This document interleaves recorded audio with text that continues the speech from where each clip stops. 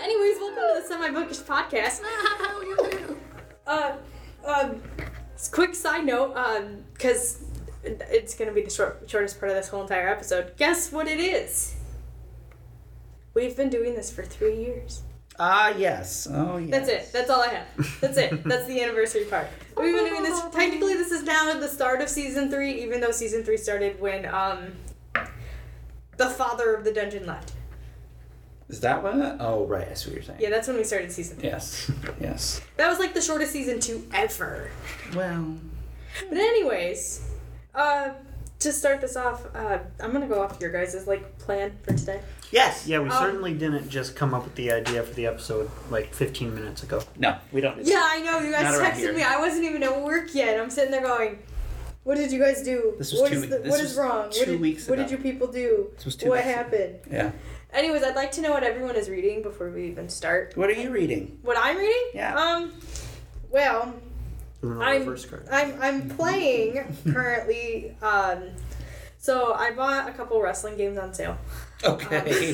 So I've been playing those because there's storylines that are involved with them. Okay. And so I started playing that yesterday, and so far I'm fairly amused, but I hate the character creation for the 2022 version of the game because the female character creation absolutely sucks.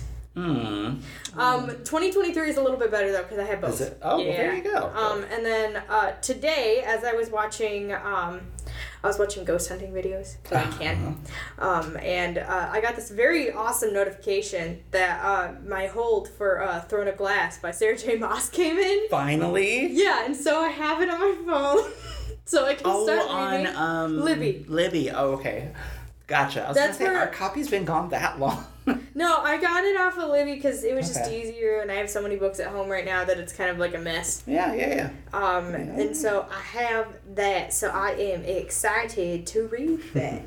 And then I've also been playing a game called Sunhaven. Sunhaven is kind of... So you know Stardew Valley? Mm-hmm. It is kind of like a Stardew Valley in the sense that it is a farming game. Gotcha. However, it is not just a farming game. There's an actual storyline and RPG elements that go along in there. Okay. So, there is, you come to this town and there's a darkness that's fallen over the town. Sure. Or, just outside of town. And there's a guardian dragon that guards the whole entire town, the village. And he has tasked you with going to the other 2 villages. So there's a demon village and then there is a elf village. To go see how we can fix this whole darkness thing, which everyone thinks it's the demons that are doing it. And to be honest, I have absolutely no idea. Yeah. So that's what's going on right now.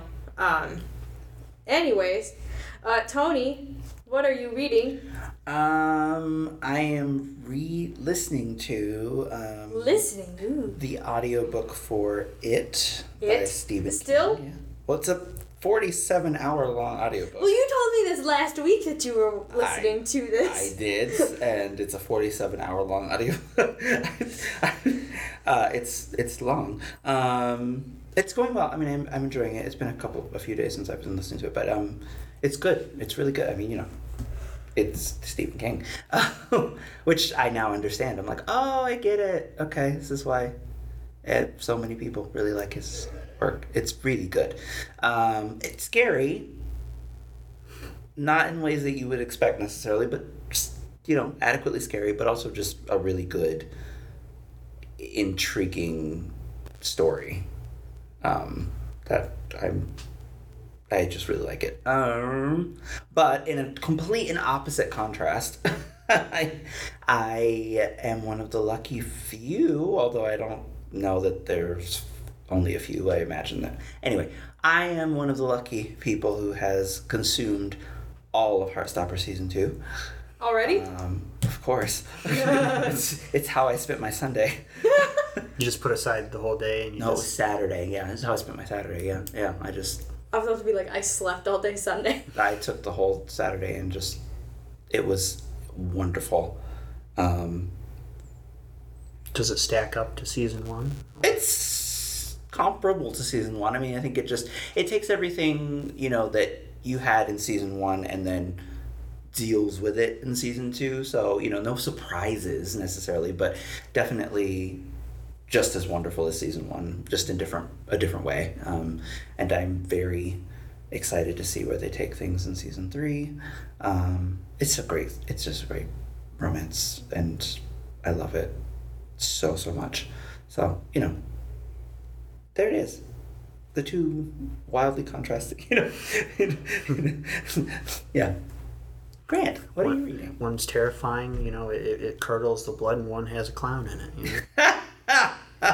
Yes, indeed. I liked the 2 episodes of Heartstopper I watched. So nice. I'll finish it sometime. No, it's really, yeah. I mean, if you buy into the romantic premise, which it's easy for me, it's good. It goes places. Again, not surprises, but it's good. I zoned out, and then I came back in on clowns. Jeez, never. You'll have to. It was one of the classic zingers. Yes, you'll have to listen to it. No, later. I did hear the classic singer, but I'm sitting here going, what? What are you reading, Grant? What am I reading? I'm reading Madness and Civilization by Michel Foucault. You're reading Foucault? I'm reading Foucault. That's interesting. It's surprisingly readable.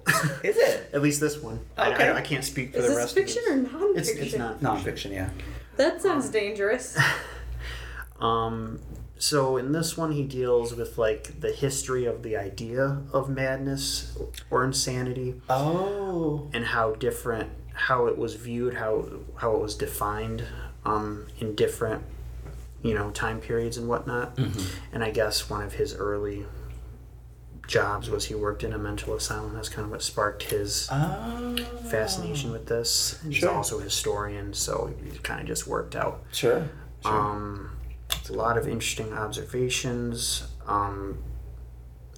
He talks about when the idea of confinement, let's take this idea that breaks our conception of blah blah blah blah, let's put it somewhere else, and how that works into other stuff. I'm halfway through it, but okay. We haven't reached to what the other stuff might be yet.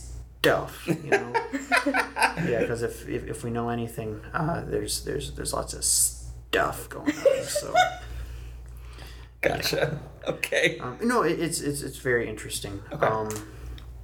Like I said, I was kind of scared to jump in there, but yeah. surprisingly readable. Nice. So. Is he like a philosophy / Yeah. psychology / It's more a sociological. It's. He's kind of a jack of all trades. Sure. So. Yeah, it's got that. I don't know. I just heard the word madness, and I guess I need to read this now. Is that all that you're reading? Yes, at the moment. Sure. I mean, I've seen tons of really good movies recently. Such as Oppenheimer. Yes. Which has a very good ending. A crescendo. A crescendo.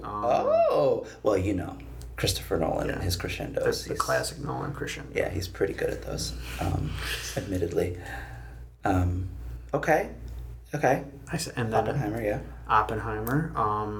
I talked about it with you briefly. I saw Mishima, A Life in 4 Chapters, which is a quote-unquote biopic of, I can't remember his first name, but Mishima, the Japanese author. Mm-hmm. Such a interesting, great movie.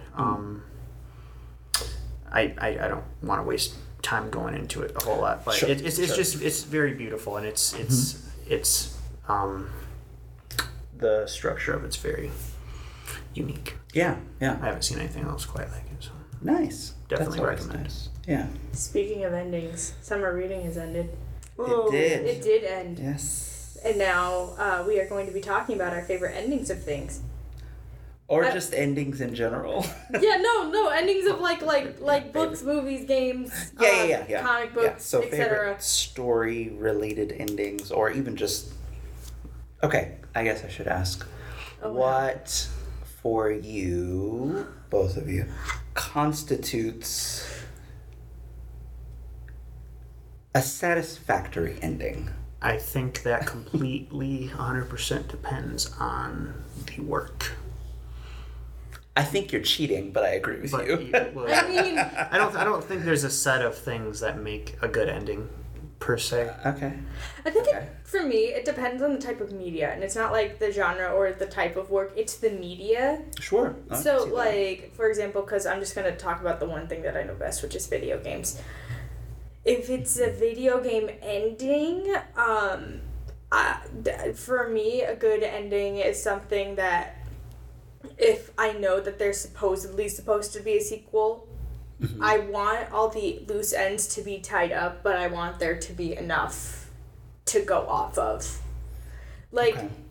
So for example, like, we all know Kingdom Hearts, like, ends, like, the first game ends, nobody, whatever. Sorry. It basically ends and it ties up, like, all your little loose ends that you have going on from that first game. But then they kind of, like, do a little bit of a ad hominem where you can see an addition, where you can see where it might be going next in the future. Oh, like one of those things where it's like the end and then next time on Kingdom Hearts. No, they don't actually do it that way. Like you get to the very end of, like, the video sequence at the end. You're talking about the first one, right? Yeah, I'm talking about, like, at the first one, and then you kind of see where something else can form from this.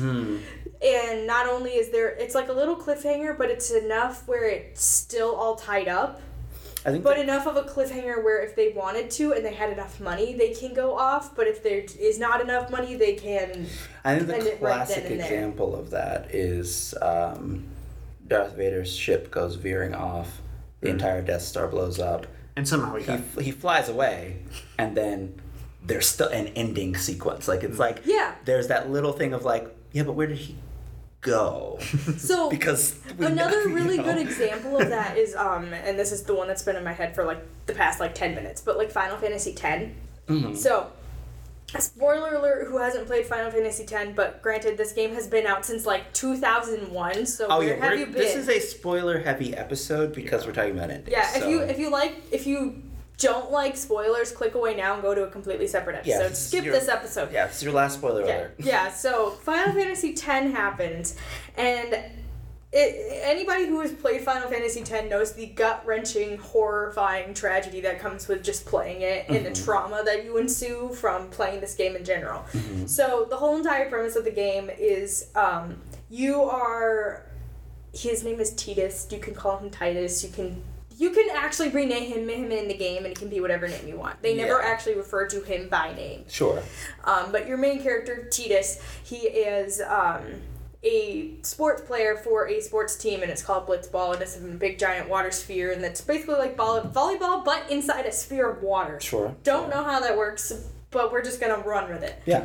Do they show how it works? Yeah, like it's a whole entire, like, side quest mini game thing that you can actually play, where you can get characters on your team and you can play and win a tournament, and you can get prizes for it later on, which will then help your characters at the very end of the game.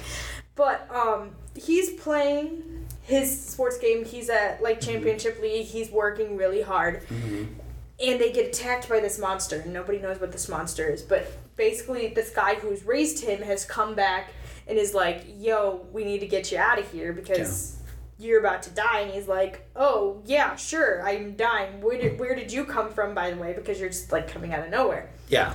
And he's like, there's no time to talk. We got to get you out of here.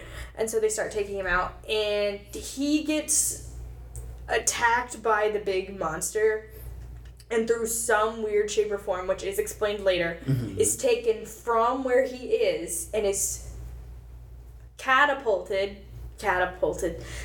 far into the future, where his town does no longer exist. It was destroyed. Huh. And this monster is the cause of a calamity that happens, like, every 10 years or so. And what happens is all these different people from different areas around their world go to all these different temples and get a summoning monster. And if you get all of them, then you go to his town, Zanarkand, where he's from, and you confront the monster at the very end. And that's usually supposed to how it works. And so he's following along with the group, he falls in love with the summoner girl, realizes, oh, she has to die for this whole entire thing to end. Yeah. And it recycles every 10 years. So it doesn't even matter if she dies or not. He's like, this is no way in shape or form awesome. So he's trying to figure out a way to stop it. Meanwhile, he also learns that the world that he's from, like in the past as he so thought, is actually a fake world that was created by the fake god that everyone worships because they have no idea he's fake. And he's not real, like at all. Like he's fake, like full stop. Right. And to stop the whole entire thing, if they defeat this monster and the fake god, he disappears forever. But she, the summoner girl, gets to stay alive. And so at the very end, all of this comes to fruition and he sacrifices his being, or his whole entire being, and they save everyone, and then he disappears. Quite literally, he fades from existence. Like, he jumps off the boat and he fades from there. So the whole entire game ends with them giving a speech of, like in a giant stadium where everyone is located, going like, hey, this is what's happened. No more calamity. It's all done. We're good. This is great. Leaves you at a very just, like, good ending. Yes, it's traumatizing and it's very sad, but it is a full stop ending. Yeah. However, there's that little Darth Vader. He's veered off into the distance. Tidus has disappeared. We don't know where he's gone. We don't know if he's dead or if he just, like, went off back into the ether where he belongs. There's a second game. Okay. Where the main girl is now the main character, and she has found a sphere, and that sphere is, it has a video of what we think might be Tidus. It's not. Spoiler alert. Okay. And so she's going like, oh, well, maybe he did exist 1,000 years ago. Right. So now she's trying to figure out the story of where he's come from. Oh. Which then goes into a whole, like, all long other thing. And there's 3 separate endings to that game depending on how much you complete the game. Oh. So if you complete it just, like, full stop, just complete the game without doing any of the extra stuff that goes along in there, you get this really nice ending where, like, he actually doesn't exist and you never see Tidus ever again. But if you complete a certain amount of things, he basically falls down from the sky after you have your speech or whatever. Yeah. And he comes back to life. He's there. They brought him back because she worked so hard that, they gave him back. Sure. And then there's a third ending that gets tacked onto that if you have 100%, where she's like, please tell me you're not going to, like, just disappear out of nowhere again. He's like, I don't think I am. And so she literally pushes him over a cliff so she can make sure that he's a real person. Wow. That's interesting. So, when I mean, like, by, like, having all the loose ends tied up, I mean, like, a la Final Fantasy X, all of the loose ends are tied up, but we can go to a second game if we really wanted to. I think I know what you mean. Yeah. Yes. That's what I consider a good ending. Okay. Like, if there's a cliffhanger. Otherwise, I want to be as traumatized as possible if it's, like, a book ending. Thank you.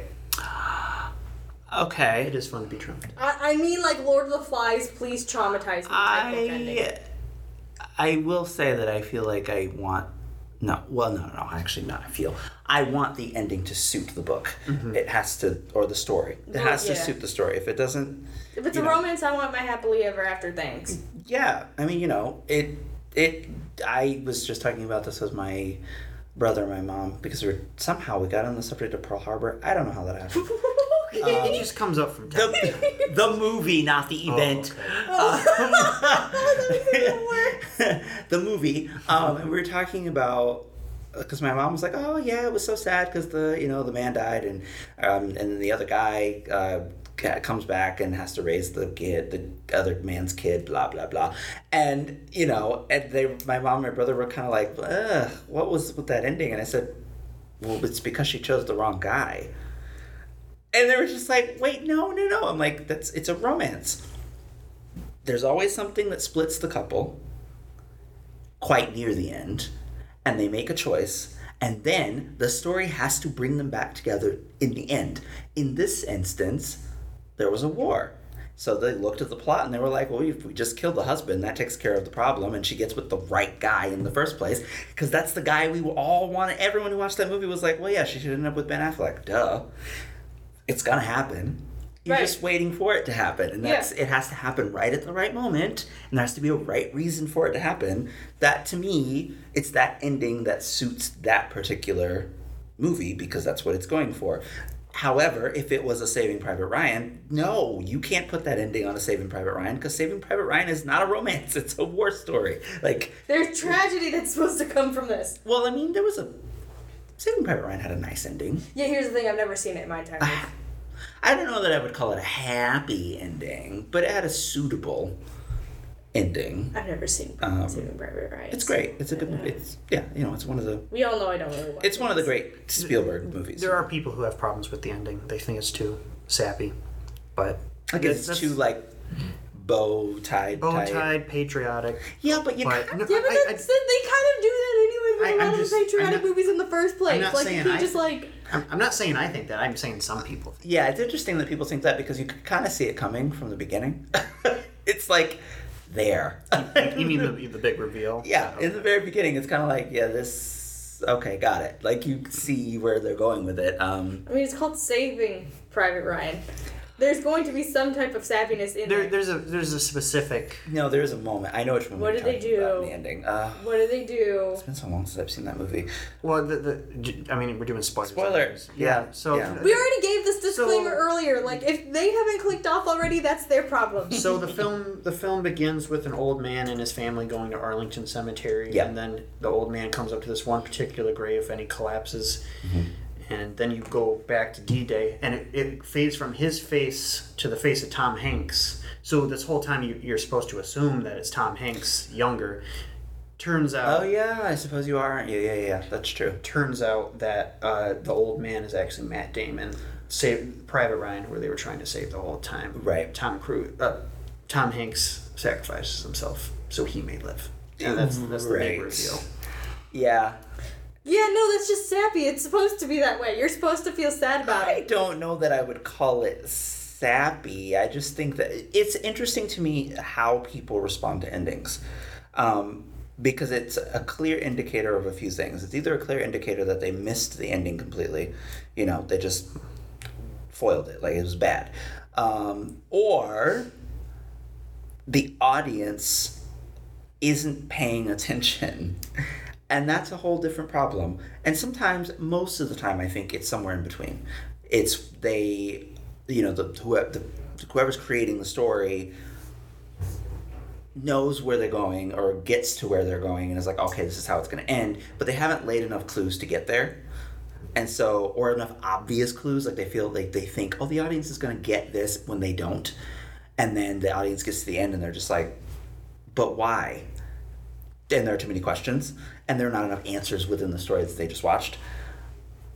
I think that happens a lot more often than not.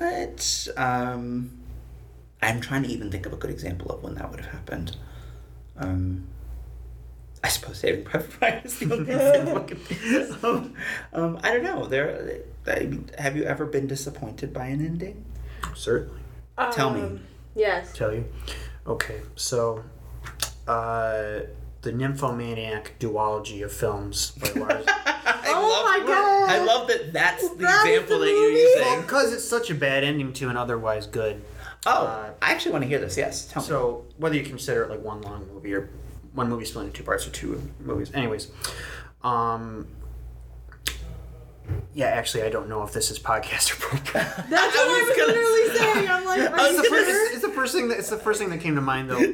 But try to keep this as family friendly as possible. I'm not gonna put a little sentence over everything. Without going into details, what was it that made the ending so unsatisfactory? Okay, so the ending I felt completely. First of all, there was nothing. It's not even. It's, I guess you could call it a twist ending, but there's really no elements in either of the films that would lead this character to do this thing that happens at the end. And I feel like it just betrays all of the ideas that were explored beforehand. And He's thinking Grant about it. freezes all of a sudden. Yeah. Frozen. I was like, I'm trying to think of a word. I was just frozen by the horribleness of the ending. But so Lars von Trier, he kind of has a reputation as a cinematic edgelord. Mm-hmm. To Well, that tells me put it- everything I need to know. to put it like Mildly. briefly, Yeah. like it's not as simple as that. But I feel like the bravest thing he could have done was to take the films where they logically were heading and where he had it technically would have been like a happy ending, but I feel like that would have been the bravest, most transgressive thing that he could have done, especially considering the rest of his filmography Yeah. would have been to just land on where this character can have she has growth and blah blah blah blah blah. Yeah. But you feel like he maybe tacked on He 100% tacked on a dark, edgy Von Trier, classically Von Sorry, Trier I just ending. googled what the ending was. because to do that would fit almost with what he's known for, as opposed to he let his ego get the best of him, which he sometimes does, and that does. no, with him, it's always a wrestling match between his ego and his genuine talent. So in this case, at the very end, he faltered very heavily, in my opinion, and that when I think of like bad endings, that's what comes to mind. That is actually really very interesting.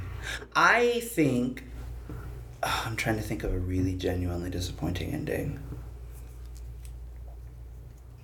I tend not to watch things that have disappointing endings. Or I should say I tend not to rewatch things that have disappointing endings or reread things that have disappointing endings. I never really think things have disappointing endings. I think certain endings, like maybe I was too overhyped about, and that's what causes the disappointment, but I'm not like disappointed as in like, oh, this is a bad ending. It's, oh, like, let's say it's like a book or something. It's like, it's hyped up way too much and the ending just does not fulfill what I was really thinking about. Those kind of things. Yeah, Sure. I'm often disappointed by things that are very unique, or they have their own thing going on, and then in the end they fall back on What made them formula I have one disappointing ending. when they could have been so much more. I have one Sure. disappointing ending, Sure. but it was not actually an ending, and I will explain why it's not actually an ending. So, in Fallout 3, so basically all the Fallout games / BioWare, there's always, those games that have the endings where depending on how you chose to deal with certain characters, depending on, like, how you, completed certain character quests or whatever, depends on how those, your companions end up at the very end, and so you get different slideshows of how things... Sort of, kind of, yeah, sure. So Fallout 3 has that same system. So choices that you make in Fallout 3 / any of the Fallout games, really, depending on how you... Except for Fallout 4, and actually, that's the one disappointing and really big disappointing ending that I can think of, and I'll explain why afterwards. But Fallout 3, there's certain things that you can do that affect how your character ends up. Now, spoiler alert for anybody who hasn't played the game and you haven't clicked off at this point. You die at the end of Fallout 3 unless you buy the DLC, and then you wake up Okay. at the end. But the whole entire ending of the game is you are fighting remnants of the U.S. government in trying to get a water purification system going to help people in your capital city wasteland get purified water. And you are trying to fix all this. Your father, who was working on this initially, gets confronted and dies. And so now you have this weird you all of a sudden, they just shirk it on you for absolutely no reason, but you have this moral obligation to now finish your father's work, even though technically you don't have to do anything, but everyone has now given you this job, and that's basically what you have to do. Sure, okay. And then you get to the end, and the only way to make this work is to go in there, turn on the water purifier, and you have all these different people from the remnant of the Enclave, which is the U.S. government, and the only way to stop them is to close off the whole entire enclosure so nobody else can get in and turn on the massive radiation system in there and kill yourself and everybody else who is in that room with you. So you have all your companions, they are completely on the other side of this glass wall watching this occur. Yeah. But there's one section in the game that happens at the very beginning where it really shows you that your actions have consequences.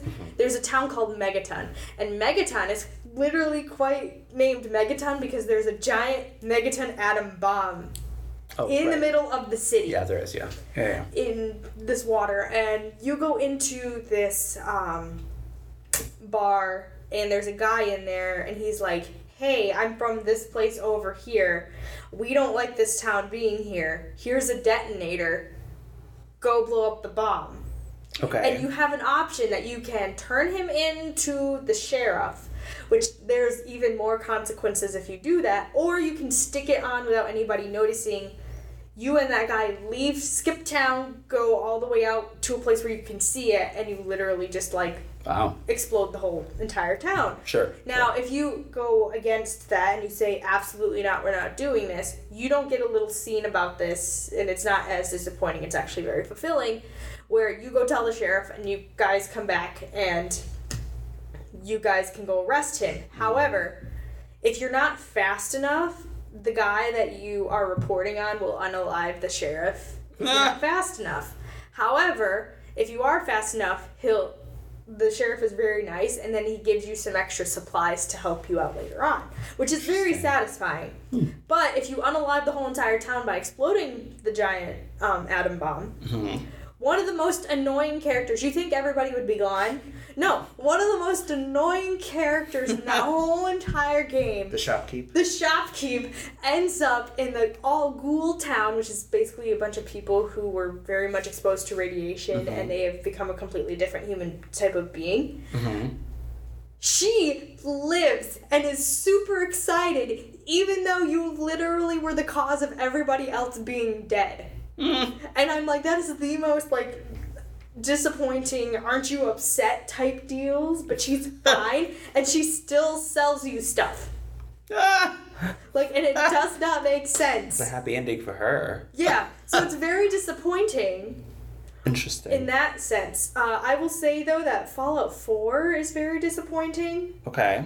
So Fallout 4, there are Brotherhood, there's 3 separate factions that you can join to 4 technically to create the whole entire ending of the game. Right. However, what's really disappointing is because they made it very much a la Skyrim, what really made the Fallout games great. Skyrim has a terrible ending, by the way. Yes. What really made the Fallout games great was the fact that you did have multiple endings based on how, if you did the character quest, companion quest, whatever. Sure. If you made certain choices like the Megaton situation, if you saved a certain character in Fallout New Vegas, it helped along in a certain way. Yeah. And it tells you, what happened to these characters afterwards and how they continued onwards, and that's the end of the game. Right. You have to start a new game. Right. But Fallout 4 then decides to mimic the Skyrim layout where you can just keep going and keep going and keep going, Sure. and there's really no true ending to the game. So the ending to the main storyline is you get rid of the, I forgot what they're called already. The Institute. And the Institute they're living underground, and they're creating synthetic human beings, and they're basically they're bougie, they're stuck underground, and they don't have any problems at all. Yeah. Except, they keep coming up to the Earth and stealing people for scientific experiments, which is a whole entire problem. Oh, that's interesting. But they also stole your son, and your son then becomes the leader, and you have to go against your son for a hot bit, but it's whatever. But the whole entire ending is you have to get rid of the Institute, so you have to blow up the whole entire MIT in Massachusetts. So, yeah.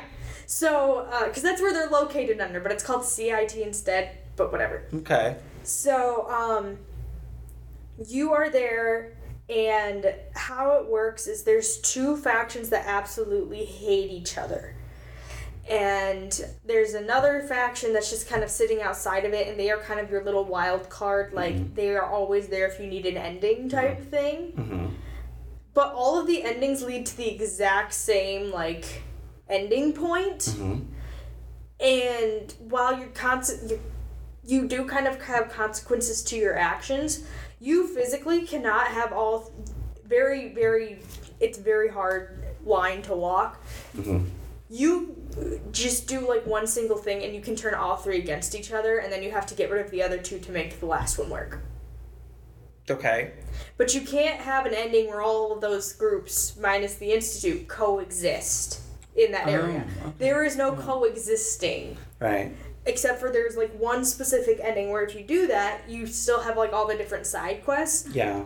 But you still then have to walk a very fine line, because if you get certain side quests, Yeah. you can't complete them unless you want to get rid of the whole entire other faction. Mm. Yeah. And so, like, there is absolutely, like, locking you into one side or the other, which is great. But for people like me who like to explore all the different options and then possibly do, like, a peace pacifist type option, Sure. there's absolutely nothing there for you to go with. Oh. And then there's a DLC where you can become a raider, which then locks you out of that last wild card section where you have to choose those other two. But if Yeah. you've already turned those two against each other, and then you have these guys hating you over here, you have to get rid of your raider friends to be able to go back to the other side. So they make it a lot more convoluted than it should be, and then there's no, like, real hard ending. Sure. Granted, Skyrim does the same thing. Not really. There's a hard ending for Skyrim. It's just stupid. It's just the dragons are not really It's dumb. You go to this weird Sovngarde. yes, heaven. No, yeah, no, place, but, like, and after you fight that, them, and like, then you fight- after you fight them, they're like, "Oh, by the way, sorry, we made you fight us. It was just a test." And then you're welcome to Sovngarde forever. And you're like, "That's it." The dragon thing never makes any sense because the Sovngarde thing happens and they never link up, and you're just kind of like, Yeah, you get rid of Alduin and then you're done. Like, but that's just it. dumb. And then like, they just, like, you can stay up there, but there's absolutely nothing to do up there, so you send yourself back, and then there's no real hard ending. Well, no, So- but that is the hard ending. You just still get to play the game, which I think is fine, but it's the main storyline's ending is dumb. Right. So what I usually do, and Like- because granted I just don't make it a hard ending in general, what I do is I do two separate factions, and I make my character fantastically good. They go up to do the Sovngarde bit, and then they come back. And I still have two factions left.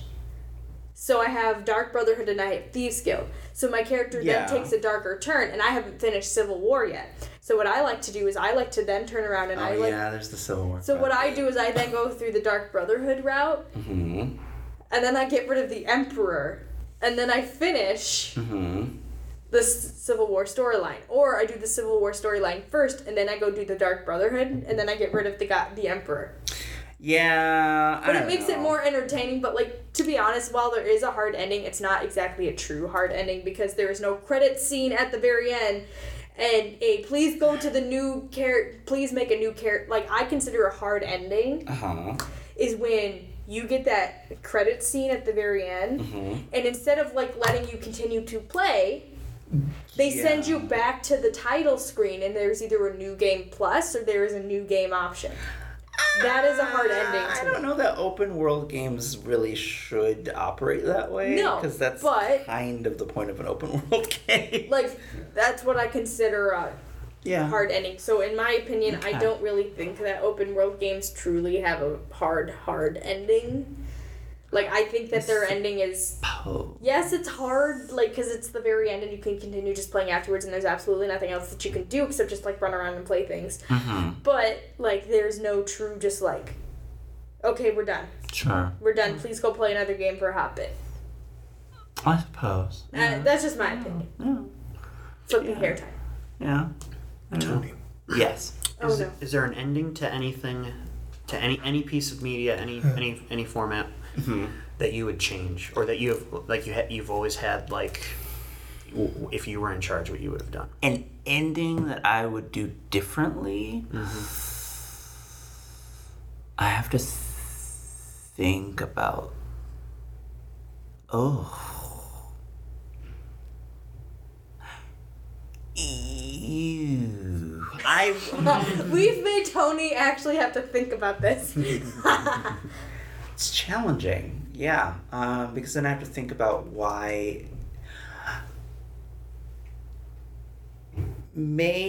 Actually, yes. So, and this is just an adaptation problem. I don't actually know that this would work.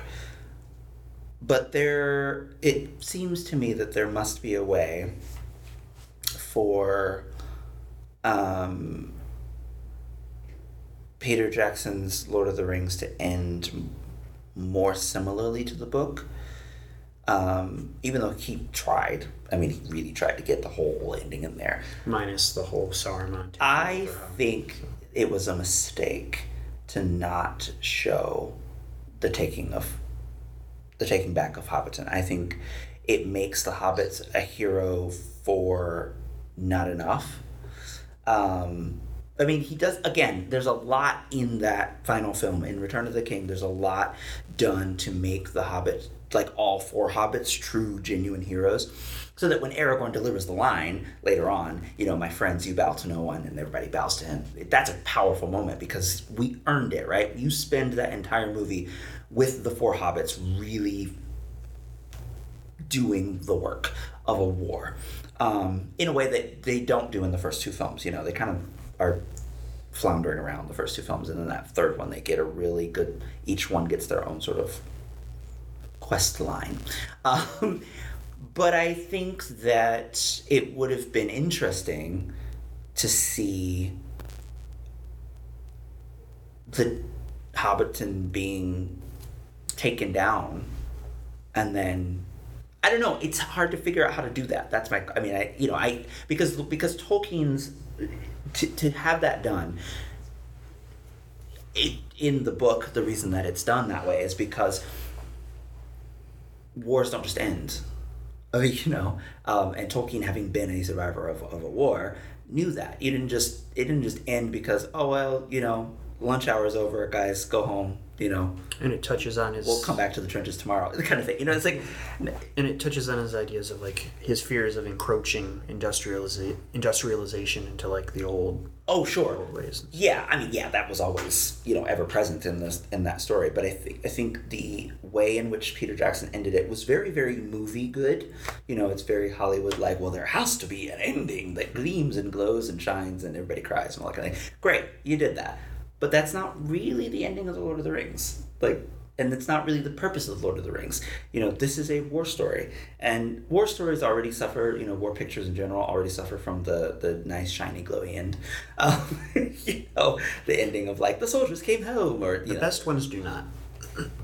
Name one. Come and See. I haven't seen that one. Apocalypse Now. I haven't seen that one either. Okay. And I know it's a classic. I have not seen that one, though. Interesting. Maybe I've just been watching the wrong war pictures. I mean, if you want to make a distinction between war movies and anti-war movies, I suppose both of those can be considered anti-war movies. But if we consider war movies in which the focus is a war. Yeah, I mean, I know what you mean. There's that one with Michael J. Fox. Is it Michael J. Fox?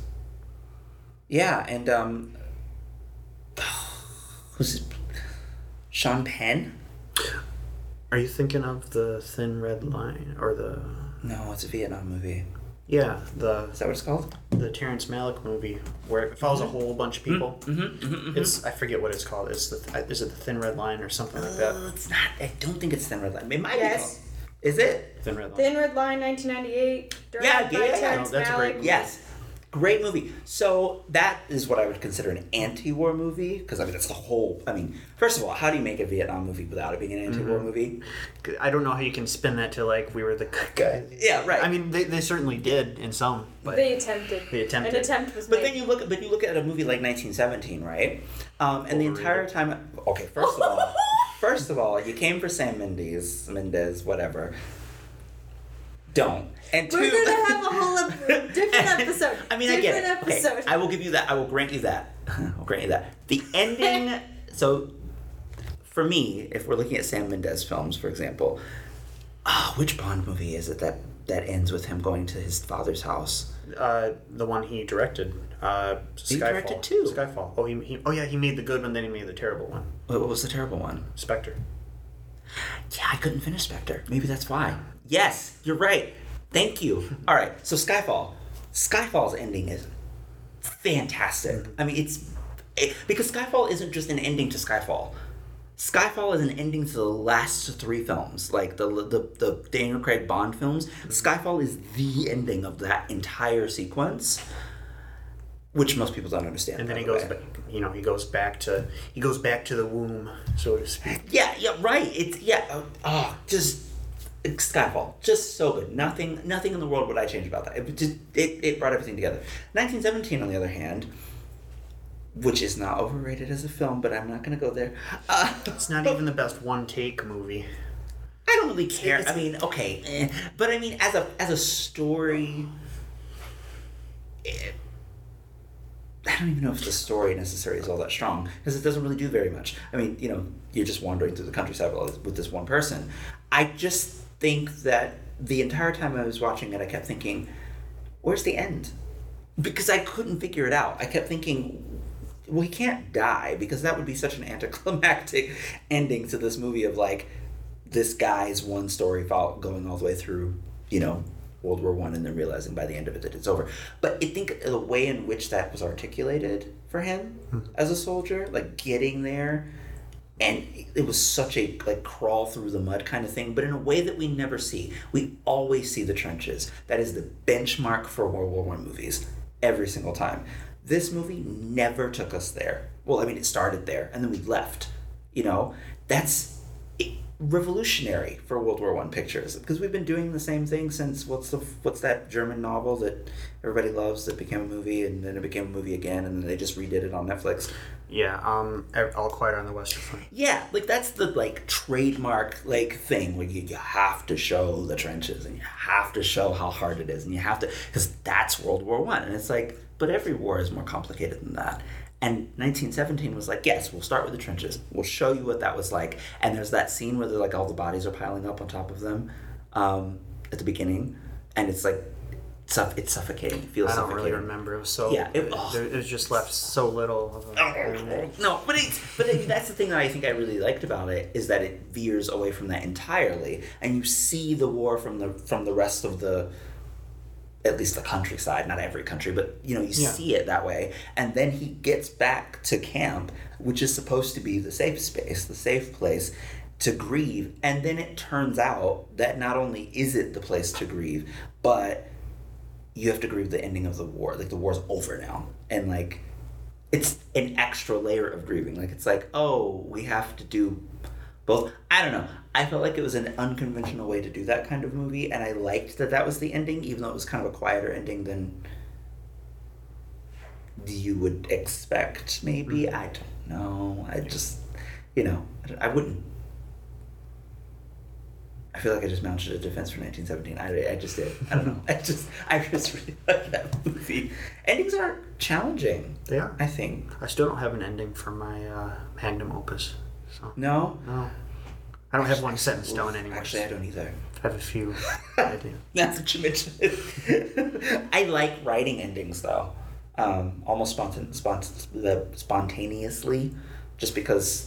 I like writing endings first. I can't do them first. The reason I like doing it first is just... Granted, I write in a weird order. I just write whichever scene comes to me first. A lot of times that is the ending that I see first in my head. Approach. So I have to write the ending first, and then which in my head, characters like to take little minds of their own for a hot second in my brain space. Mm-hmm. And so after writing a scene, it could just be a middle scene, it could be whatever.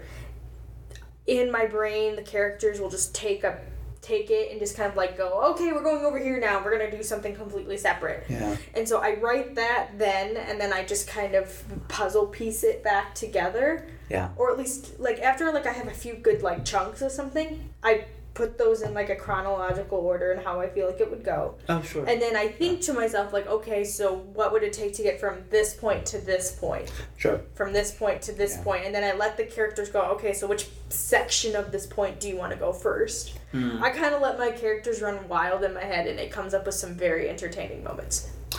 I feel like I prefer to reach my endings organically. In fact, if it's the only part that I arrive at organically, I'm completely happy with that. Everything else, I feel like I have to lock down a little bit because. No, I'm similar. I have the same view of structure. Like, whatever, the past dictates the future. What as long like the work dictates its own structure up to and including the ending. Yes, Like, Ursula Le Guin said, "The ending is always in the beginning," which I found to be really fascinating as a statement because it's kind of like, oh. If you think that you don't know what your beginning is supposed to be, if you've written your ending, then that's your ending. Or that's your beginning. You just sort of reverse it, right? But if you've not gotten to your ending and you're confused about where to go, look at your starting point and think, oh, well, what's the exact opposite of where I started? And then there's some answer to your ending. It still may not be exactly what you think it's going to be, but I do love a good ending. Okay, before we do the thing, favorite endings, real quick, or just like memorable endings. I do have one. Go. Well, actually, I don't want to spoil it, but I'll. It's already. They're not listening. Okay. Go. All right, they're not listening. Fine. Spoil it. Wait. What? Wait. Is it spoiling it for me? Yeah, because I think you'd like it. But what is it? It's I can't pronounce it. It's French. Beau Travail by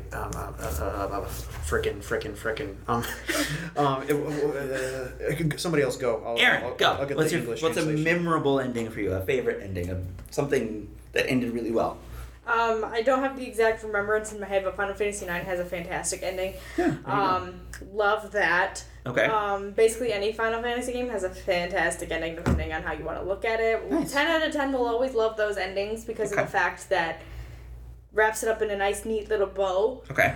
And sometimes after going through the whole entire journey, there's a lot that you can go on.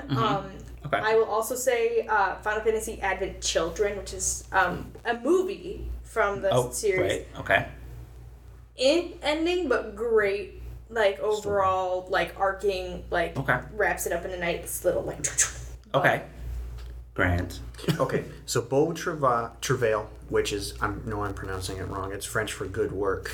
Oh. It's loosely based on Billy Budd, the Sailor, or whatever, by Herman Melville, Okay. which I think is unfinished, so that book in itself doesn't have an ending.